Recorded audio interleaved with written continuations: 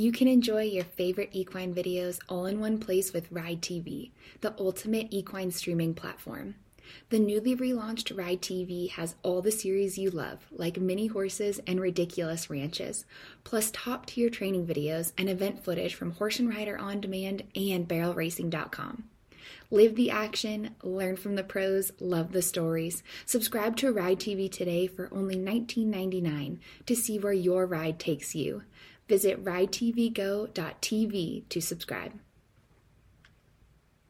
All the articles you have come to love in Equus Magazine are now available in this podcast, Equus on Audio. Each article is released as its own separate episode to make them quick and easy to listen to.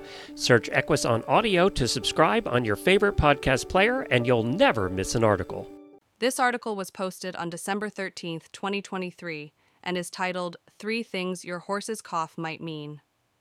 A single cough from your horse isn't cause for concern, or is it? Number 1. Respiratory infection. Even if it sounds like a routine hack, take a moment to check your horse for nasal discharge that could indicate a respiratory infection. If you'd like to be extra cautious, take the horse's temperature. Generally, a temperature of 98 to 100 is normal in horses. If you discover potential signs of illness, isolate the horse and check others in the barn. The sooner you can identify and address an outbreak of a respiratory virus, the better. Number 2. Equine asthma.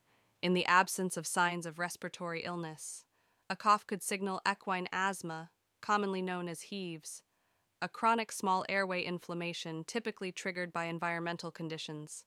Some horses with mild heaves may not cough or show other outward signs of trouble when at rest or in low-level work, but it's always worth ruling out, particularly if the horse lives indoors or is ridden in dusty conditions. Number 3. Poor air quality. Managing asthma starts with the horse's environment. Assess the air quality in the barn. Do you smell any ammonia? Can you see dust particles suspended in rays of sunlight? Then, do what you can to improve indoor ventilation and turn your horse out as much as possible.